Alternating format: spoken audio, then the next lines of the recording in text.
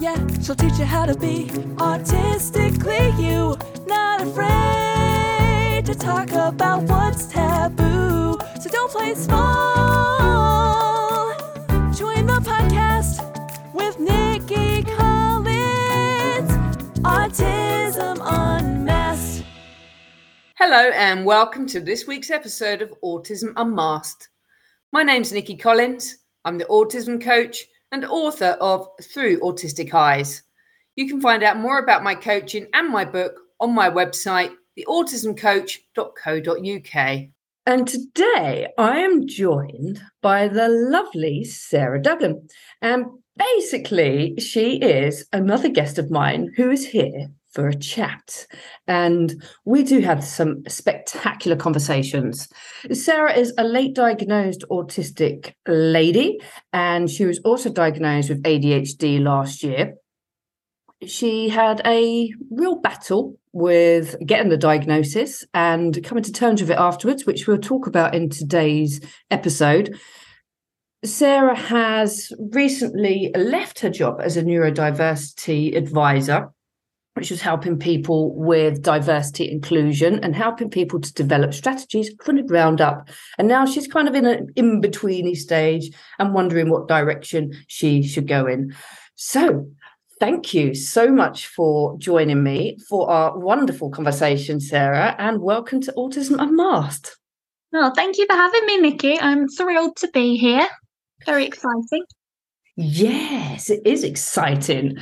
So obviously, late diagnosis, especially amongst women and those who present autism in a non-classic, non-tick box way. You've gained your diagnosis at 24 and then your ADHD last year, and that's given you some answers. But what kind of got you into seeking these diagnoses? What got you to the doctor's office and the assessment centre, or whatever you want to call it in the first place? I was having trouble in work, so I did an English degree in 2011 for the love of the subject. Didn't really think about employability, and I job hopped around and worked in various jobs in various environments, in various sectors, and nothing really was sticking. And it was only really in my 20s when I was dating and living independently and doing all the things you do in your 20s, really, that I came a bit unstuck because my risk averseness just wasn't there. I put myself in some quite precarious situations, unbeknownst to me, really.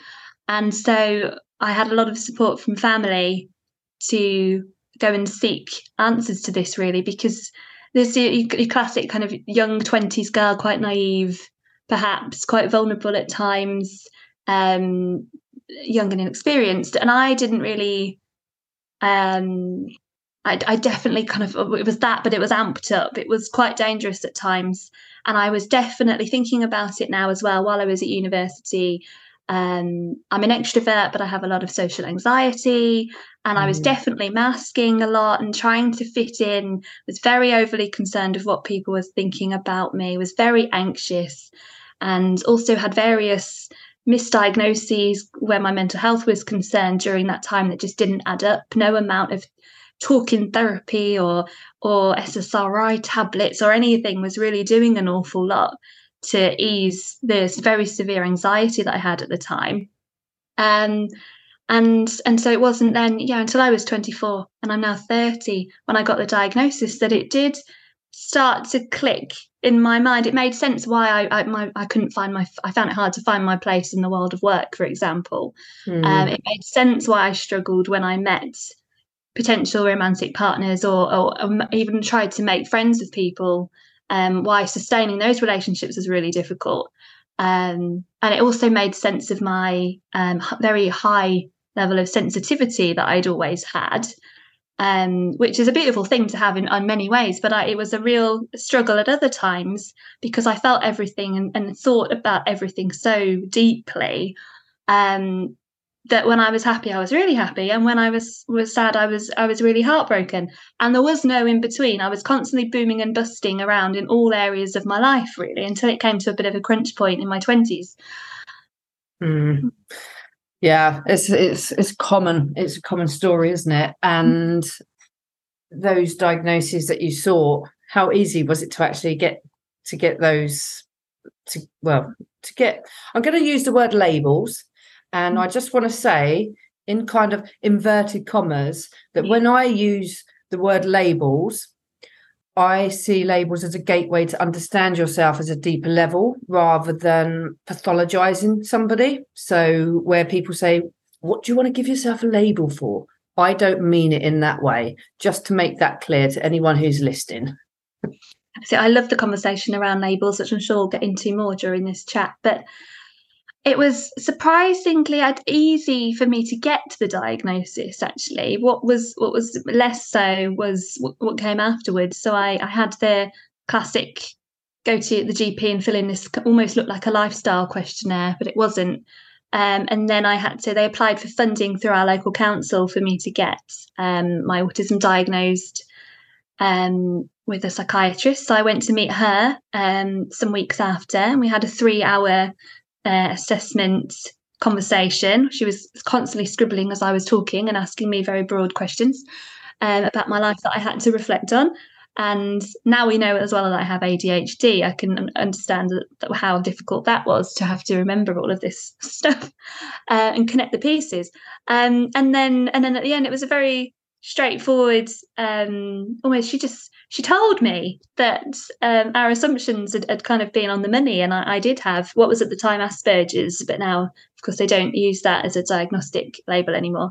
And she said, "Oh, you'll have your report sent to you in the post in X amount of time, but here's a letter you can use now to use for your own records." And I was really excited, isn't quite the word, but I was really kind of thrilled to have that validation in that moment.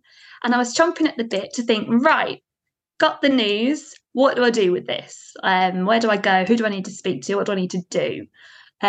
Almost instantly, without it being conscious, a kind of, what can we do to fix this attitude, I guess. And I asked her, and she said that she's told to signpost patients to what was Autism West Midlands, the local branch of the charity that supports autistic people where I am. Yeah. But she said, I have to be honest, though, I don't think it's going to do much for you because their services are really tailored to people at the other, again, with the labels and the language, which none of it is really comfortable on me, but the people at the other end of the spectrum to where I am sitting. And I was like, oh, so what do I do in that case? And her answer really floored me. And it was a very simple, I don't know. And so if the expert that's diagnosing you doesn't know what to do with you, that instantly set up a chain of events, really, that sent me in a bit of a spiral. So it was great for about 10 seconds, and then the reality hit. Yeah, I remember that spiral well, and I experienced that too. So I was sat at my desk. I'd been doing training with somebody who worked a lot with autism, and I liked what she was teaching and I wanted to learn. So I learned from her. We went for a coffee. I signed up to her course. She taught me what she knew, or a fraction of it. And then through that, I realized that a family member was autistic. And then I had a sneaky suspicion that I was most likely ADHD before that. But then a couple of months after I realized that the family member was autistic, the penny dropped, and I thought, oh, there's too many similarities, shared coincidences and overlaps and parallels here. And that led me on down the rabbit hole. And I just went on this downward spiral, because how could you go for such a large portion of your life? It was 34 for me. So 34 years not knowing something so fundamental about yourself. And I was so anxious that I'd gone away with a friend. We'd gone on an adventure to Scotland. So that's the ADHD side, very much like, come on.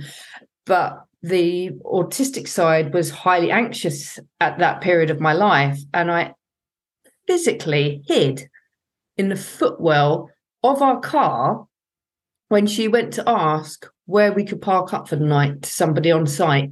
And I couldn't people. I was literally so shut down by that point that I could not people to that extent.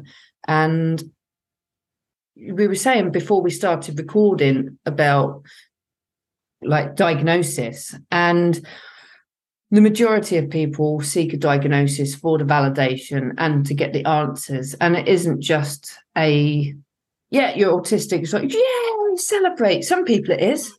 But a lot of people, there's an adjustment period. It's like shaking up the proverbial snow globe and then having to let it settle back down.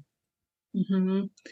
I definitely had that. I think I'd slipped the net for quite a while as well through childhood, because I was very academic, very bright, very studious. I worked really hard, and I did really well at school. I didn't have many friends, or many close friends, until I was in my later teen years, when I was more conscious about fitting in. And I did realise that if I didn't start communicating my capability, and befriended more people than the teachers, that I wouldn't be making the most of my academic potential. So I started putting myself up, against my own inner horror for things like the school council and head girl, and trying to wiggle my way in with more popular kids at school. And there are various ups and downs of that. But I think that was that they'd say when they diagnosed me that was kind of what kept me under the radar, as well. And so when I got the diagnosis, I did have an initial validation moment, as I said, the 10 seconds of yes, and then the psychiatrist said she didn't know where to put me. And the first thing I did was I just jumped on my Instagram and I told everybody in an Instagram post that I'd had this diagnosis. But I didn't even give myself a beat to process it for myself, to figure out how I felt about it or what it meant to me. I kind of felt that I should outwardly and proudly tell everybody. I jumped in head first and didn't give myself the breathing moment. And then I think, particularly doing the job that I did last year, it took years, and probably the diagnosis of the ADHD and various other things, for me to now be in a great relationship, and for that to be my partner to be really supportive, to have family support, to be older. I've been coming to terms with it in a bit of a delayed grief processing kind of way. So last year, when I was doing the strategic advisory work on neuroinclusion, I was so caught up on the excitement of being the autistic ADHD, doing that work to make things better in the workplace for other people like me, when one of my biggest struggles had always been getting into work and having the big shiny career that I'd always wanted and known deep down I was capable of, but I didn't ever quite get the opportunities to make that happen. I was so focused on how cool that was that I didn't think, and I couldn't have predicted for a second, how claustrophobic at other times that was going to be for me. And I'd had this feeling for a while internally that there was a discomfort there was a bit of an inner turmoil, there was something I couldn't pinpoint. And it was only when a therapist said to me, because I was going to her saying that I felt really fraudulent because I was outwardly at work very proud and positive about being autistic, but in my personal life, private life, I was almost leading with the anxiety, and walking around saying, "Hi, I'm Sarah, I'm autistic. If I do this, it means this. If I do that, it's not this. And please don't hate me or think any less of me because I'm probably going to do that." I didn't recognise that it was probably a lot of stuff to do with internalised ableism, and that I'd absorbed it. But it wasn't. It was a weird one because I never felt like any individual was actively stigmatising me or doing anything against me personally.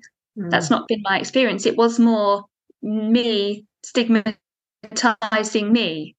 And so I'm now trying to come to a healthier place in my relationship with my diagnoses and make sense of them in a way that kind of says I'm content and kind of peaceful about my diagnosis. I'm quite happy to be autistic. I'm not ashamed of it, but I'm equally not in this, you're autistic automatically, so you're a superhero camp either. I think that's a bit disgusting. I'm just content, and at the same time, no longer leading with it and allowing it to define me, because I've tried on, as we've talked about, all the labels over the years. I've called myself autistic. That was a bit too close for me personally as an identity first way of talking about it. So I've gone back now to kind of, if I have to talk about it, I say I have autism or I have ADHD. It's a bit more of a factual statement. There's this myth of normal, and labels are social constructions anyway that we humans, as you said, have devised to help us engage with things that are too big or too complex for us to understand. Makes us feel more safe and secure. And yeah, as an engagement tool, great. But what we've stopped short of doing is really dismantling the way we use these labels, how we think about them, what they mean. So no one's looking under the label and asking me what about my experience of being autistic. The autism community, as well-meaning as it is very black and white. Mm-hmm. And the language that is used, if people have a preference, and of course, identity first is that's my preference, because I wouldn't call myself a person with gay or a person with white or a person with autism. I am Nikki. I'm autistic. I'm a white woman, and I'm gay. That's my preference, and it just happens to be shared by a lot of autistic people. But how you actually identify, I don't identify as disabled, but I don't have a thing about people who do use that label. So it's about preference, and it's about asking the questions and being okay with what other people and how other people prefer to identify. And there's no right or wrong way to do that. And I got my ADHD diagnosis that they said it was actually the autism, and in this case, that enabled me to slip through the net of the ADHD diagnostic process, because the rigidity, the structure of that, and the anxiety of that pens me in and kind of does keep me stuck when I feel like the ADHD side of me does want to send me up like a bottle of fizzy pop. And so that definitely hindered the ADHD being diagnosed. But then at the same time, it's helped me achieve a lot more than I probably would have, I think, as an ADHDer without the autism, because I was just so disciplined and I know perfectionism is a big thing in ADHD as well, but it's definitely about, for me in autism, it's always been about mastery. It's been about achievement. I've got this insane innate drive, and that kind of rigidity. Once I buy into something and I care about something and I love something, it's a classic special interest conversation, I guess, but I go in and I go in really hard. And I've always been a natural kind of over a high achiever. So it didn't help on the diagnostic front, but I think I've achieved a lot more academically, for example, than I would have before, because I just persevered and worked really damn hard to make sure I sustained that level of achievement as well. Exactly. And that can be both a blessing and a curse, because when you're trying to operate at that level all of the time, and the things that other people are finding simple, and you're going, and it's like a bit of a head scratcher, and wondering why you're struggling so much to do what seems so easy to others. It just causes burnout, and it just causes you to lose interest and focus, and that's when the sort of the depressive thoughts come in, and everything starts to implode. And then again, you start thinking, what's wrong with me? And that again is where that label of autism or ADHD or whatever it is becomes so useful, because you're now measuring yourself against the correct standards. And it's not that neurotypicals have a higher standard. It's not that neurodivergent or neurospicy people. I know you don't like divergent. So neurospicy though. Neurospicy, neurodistinct, neurodifferent, whatever it is. there's no, neither are better than the other. We just process differently. But the thing is, it's not understood. So it's like Apple and Android. They're not compatible. So we need to work out a bridge to communicate between the two. This was what I was really passionate about in my work last year when I was bringing neuro-inclusion strategies to a global organisation, because my stance was actually, people think neurodiversity is just relevant to people with these specific conditions, with autism, with ADHD, with dyslexia, but we're all, as human beings, born with unique brains. So as a species, human beings are neurodiverse. And this is where the neurodivergent labelling is useful as a pointer, because it actually does say it's the people that think in a way that significantly diverges from the social norm, which again is a human social construction. We've always made a rod for our own backs in many respects.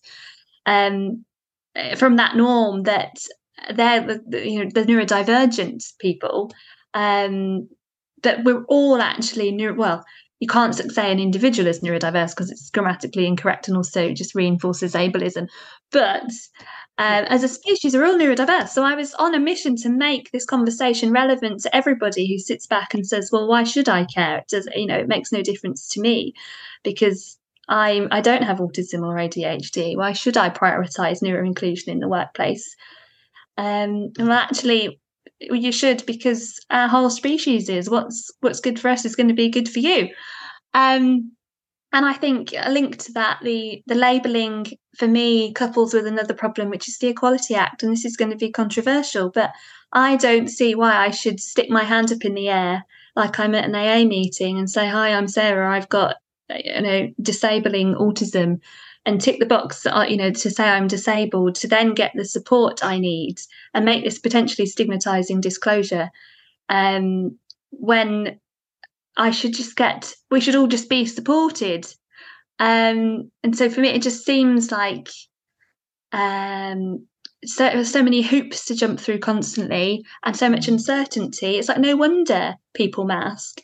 And the big focus is companies seem to want to try to encourage employees to drop their masks. And the buzzword, psychological safety and all of these things that are thrown around.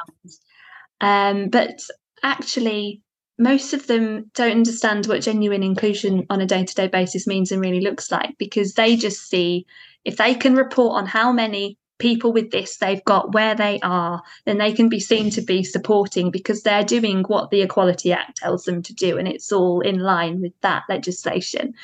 But how does that serve me or anybody else in the workplace who is really scared to open up about their disclosure because of people making those assumptions about disability and about what neurodiversity is and about what autism means, for example, which is why I've been forced, I think, into a bit of a corner over the years, almost like as a learned behaviour or an adaptation, as I said, because of years of being misunderstood and getting my fingers burned. I'm now really open about my diagnosis from the off.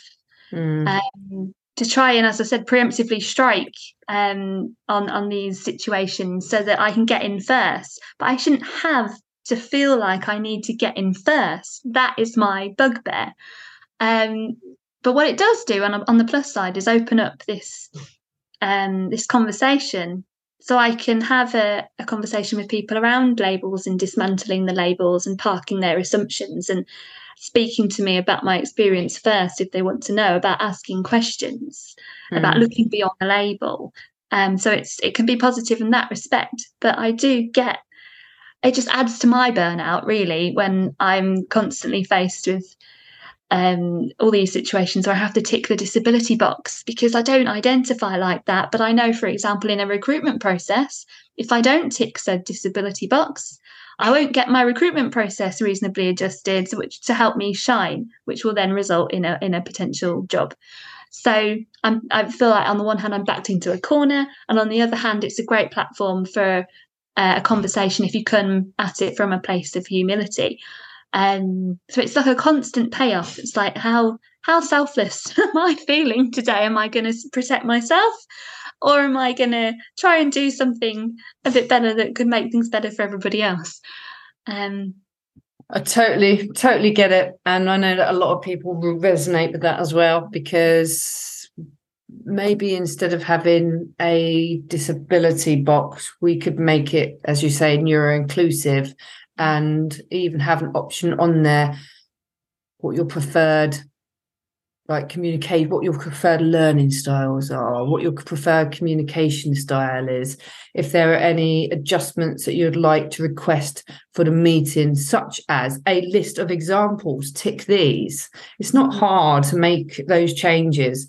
Let's face it, the world is a lot brighter physically, like lights, than it was 10, 15, even 5 years ago. It's so bright out there. Car headlights. And it's really in your face. It gets louder, brighter, and it's a sensory nightmare. So if we can increase it, why can't we decrease it a little bit?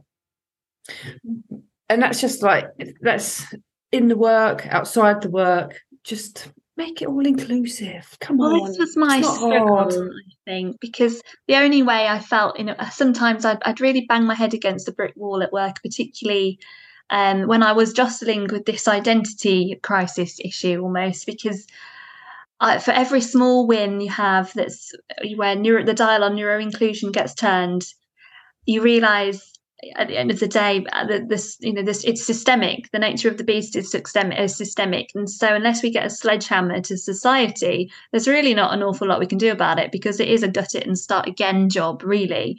But that can be, as demoralizing as that is, it shouldn't stop us from trying to do better and make progress and create a more inclusive world. But it just was, at the same time as the claustrophobia, I think it did weigh quite heavily, that I never felt like I was getting anywhere particularly fast. Because for the whole sort of society to be neuro-inclusive or inclusive in any way across the gamut of human diversities, we'd all have to agree that we're all born equal in every single way, regardless of all of our differences. And that's just impossible. There is no thing as a perfect inclusivity. No. And so it was definitely, it was a very rewarding experience, and I really loved it. But I'm not sure at the moment for me whether it's the healthiest thing to keep building on what I achieved in that year. I'm hoping that everything will come out in the wash and I'll reroute in the future and build on this as a consultant. I'd really love to do that. But I think for now, I have to prioritise my own well-being for a moment and see that there's some work still to be done here with myself in my own relationship before I can serve anybody else in any way. And that's a really healthy place to come from, because if you aren't at your best, it's very hard to give other people the best of you. So working on yourself and making sure you've got a really good self-care schedule is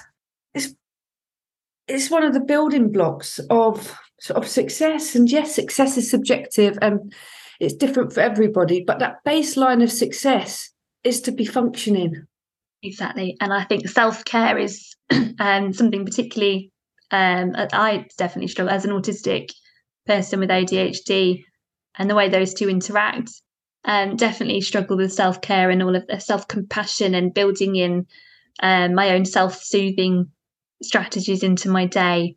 And so it sounds so simple, but I can't sit and read a book. I can't watch films. I can't do all the classic stuff that people would use to relax. I don't relax. I can't switch off my brain, and I'm exhausted more than the average Joe, I would say, because my brain has to work double, if not triply hard to keep up in a world that's not built for me to thrive. And so I'm shattered before I've even got to the evening most days. So I have to really manage my energy, but managing your energy when you're desperately also trying to fit in this world is really quite hard. And I haven't yet found the right mix of stuff, or whether I've got the balance quite right. And I'm not sure I will yet for a long time. But I'm definitely being more proactive about the trial and error of that. And so, yeah, that's where I'm focusing my attention, I think, for now. Good. Sounds like a very positive kind of way to focus your attentions and energies.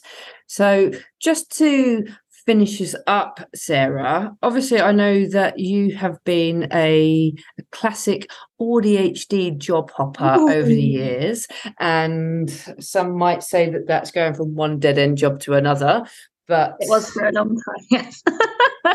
So any idea what's next for you? Because obviously you're between careers at the moment, a little bit of burnout there that you're recovering from, a little bit of getting to know yourself at a deeper level. I mean, as humans, we're like onions anyway, aren't we? There's always another level and another layer to uncover to get to our core. And it sounds like you're very much on that journey and making great progress within that. But what's next for you? Any ideas? I'd really like to, I think I definitely shone brightest last year in my strategic advisory role when I was building relationships with other people. And so I'd like to pursue something in that space, I think, albeit whether it's in diversity and inclusion or whether I hop into another industry, that's still to be seen. But that as a basis, and then get back to my writing, really. My writing has always been the thing that I've really loved to do. I did an English degree first off, as I said, and I've always been a voracious reader writer. But what's kind of happened as I got older is that I'm really struggling to read, particularly I think with my ADHD. That's become a bit of a barrier, and it's kind of broken my heart a little bit because it's always been the thing that I loved most, and I struggle to do it now. So I would like to bring more writing into my work and definitely build on the relationship skills, and then maybe even dabble in entrepreneurship. I've definitely got a very entrepreneurial brain, and I see things before other people seem to see things, and I'm very good at creatively solving problems and coming up with great solutions and innovation. And I definitely have quite a few ideas knocking about, but I would just be concerned, I think, about overwhelming myself as an entrepreneur at the moment. So I need to do more of a deep dive in the future on that, I think. But there's loads of things to be getting on with. I think at the moment, committing to writing more, be that even if it's just on a blog for now or on LinkedIn, or regularly publishing again would be really great. But I'm casting my net quite widely in various places, be that communications-based roles, or in inclusion, or in new industries that I've not even considered, or I can bring all of my transferable skills and experience. I'm kind of looking at opportunities on an opportunity by opportunity basis. But I think the culture is the most important thing for me, an inclusive culture, a forward-thinking organisation that does truly care really about their employees and does meaningful work. I'm very purpose driven, so I'm looking for somewhere I can make an impact. So there's I kind of know what I'm looking for, but I also am not 100% sure quite what it looks like in the detail. Yeah, totally get it. I totally get it, and I think just let it settle. And we all come to a crossroads at multiple stages of our life, and when you are sitting thinking, what do I want to do? Actually, that's where the creativity lives in those spaces, and your brain, because it is so just amazing, it comes up with things. And if you just give yourself the space and allow yourself to sit and wait, and I don't mean like sit and wait for years, you do have to be proactive at some point, but it does eventually filter through, and there's nothing to stop you from doing all of what you've said in some capacity in a self-employed form, in your own time, on your own schedule, working with clients and people that you know that you can truly make a difference to and have an impact with.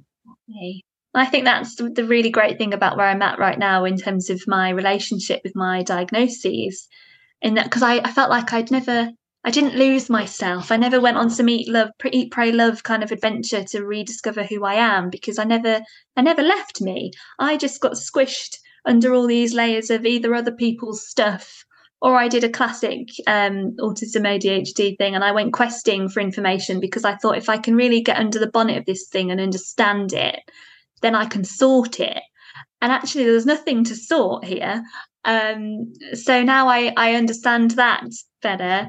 I'm hoping it will clarify a lot of stuff about what my purpose is, perhaps, or what I want to do moving forwards. I'll get a lot of clarity. So that's really exciting, actually. Yeah. It's exciting, and I wish you all the best with it. And I have no Nikki. doubt that when you come out with a plan or an idea, you'll nail it. Yeah, I do love a plan, so I hope so. And the thing about this job hopping malarkey is that, yes, I've job hopped, but I'm also the queen of the pivot. I've always figured it out so far, and so I will keep figuring it out. Exactly. Anyway. Exactly. There's a fantastic TEDx talk called, I'm not sure actually what the name of it is, but it's about multi-potentialites. So, and it's absolutely brilliant. I'll link it into the show notes below. And if anyone wants to go and have a nose, they can do. It's 12 minutes, and it's got to be written for ADHD, I was thinking, autistic people. especially as associative thinkers. Yeah, it's amazing. And we take bits and bobs, and we suddenly build this dreamscape kind of situation. I feel so. That's definitely. Totally. Well, thank you for joining me today, Sarah. It's been a pleasure to speak with you, and I'll drop your LinkedIn profile into the notes below. So if anyone does want to follow your progress, they can do so. And Thank you. Thank you. Thanks, Vicky. And for our listeners, don't forget to subscribe to the podcast so you never have to miss an episode again. Thanks for tuning in to the podcast with Nikki Collins. Autism.